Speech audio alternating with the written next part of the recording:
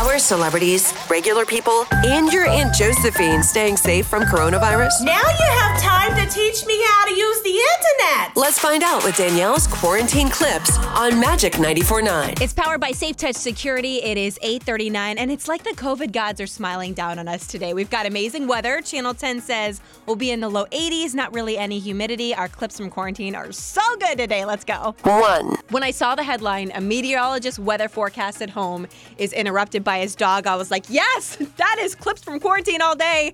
Imagine my surprise then when I click on it and realize it's our very own Paul Dellegatto from Fox 13 who's been working from home. I guess he was getting ready to do one of his forecasts, and his dog Buddy was also trying to get fed at the same time. Come here, Buddy. You just messed it. Come up here for a second. Just come on. The maps aren't going to move because he just whacked the computer with his head. So let me just verbalize the forecast, okay? We'll have clouds overnight tonight with temps in the 60s. Then tomorrow, a mix of clouds and sun. So he starts rattling the forecast off himself because he has nothing. Like, I guess Buddy messed up the map system and you couldn't see it on TV anymore. So it's just Paul talking about the weather. Next time, Buddy, we're going to eat after this. So that's the forecast.